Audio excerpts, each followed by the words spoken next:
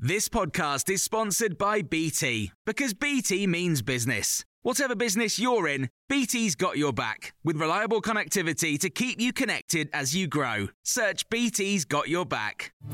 This is the Times afternoon briefing for Monday the 12th of December. 3 boys aged 8, 10 and 11 have died after falling into an icy lake near Solihull yesterday.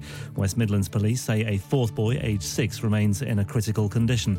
The Times news reporter Mario Ledwith is in Solihull. A group of children were around the lake yesterday afternoon, and there are reports that 2 of the children were on the surface of the lake, which was frozen over.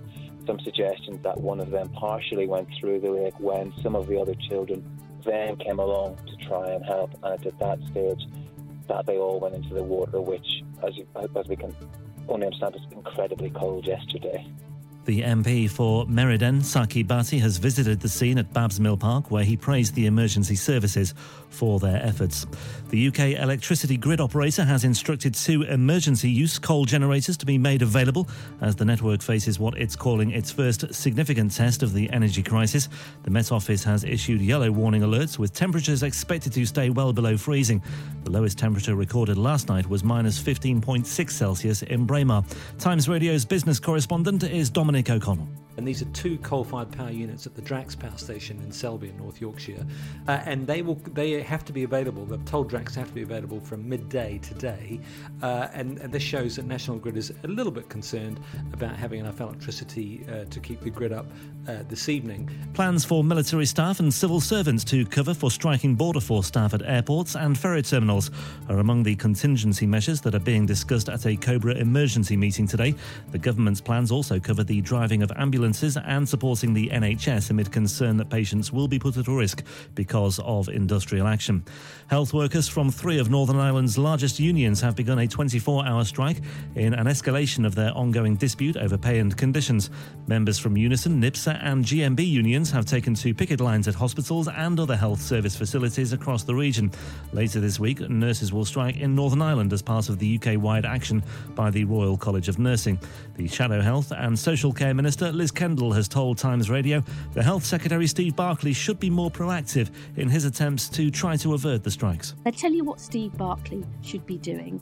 He should be accepting the offer from the RCN and Unison, who yesterday said, at the 11th hour, we'll pause the strikes right here, right now, if he meets with us, or if he doesn't want to meet with us directly, he does it through the arbitration service ACAS. The Office for National Statistics has reported economic growth of 0.5% in October, slightly more than the forecasted figure.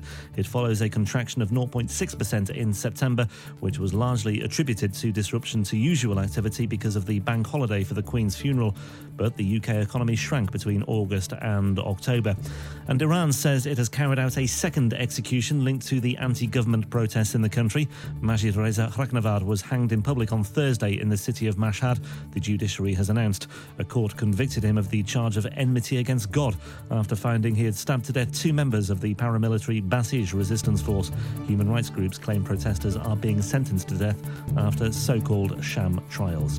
There's more on all of these stories throughout the day on Times Radio. Planning for your next trip? Elevate your travel style with Quince. Quince has all the jet-setting essentials you'll want for your next getaway, like European linen, premium luggage options, buttery soft Italian leather bags, and so much more. And is all priced at 50 to 80% less than similar brands. Plus, Quince only works with factories that use safe and ethical manufacturing practices. Pack your bags with high-quality essentials you'll be wearing for vacations to come with Quince. Go to quince.com/pack for free shipping and 365-day returns. When you make decisions for your company, you look for the no-brainers. And if you have a lot of mailing to do, Stamps.com is the ultimate no-brainer. It streamlines your processes to make your business more efficient, which makes you less busy. Mail checks, invoices, legal documents, and everything you need to keep your business running with Stamps.com.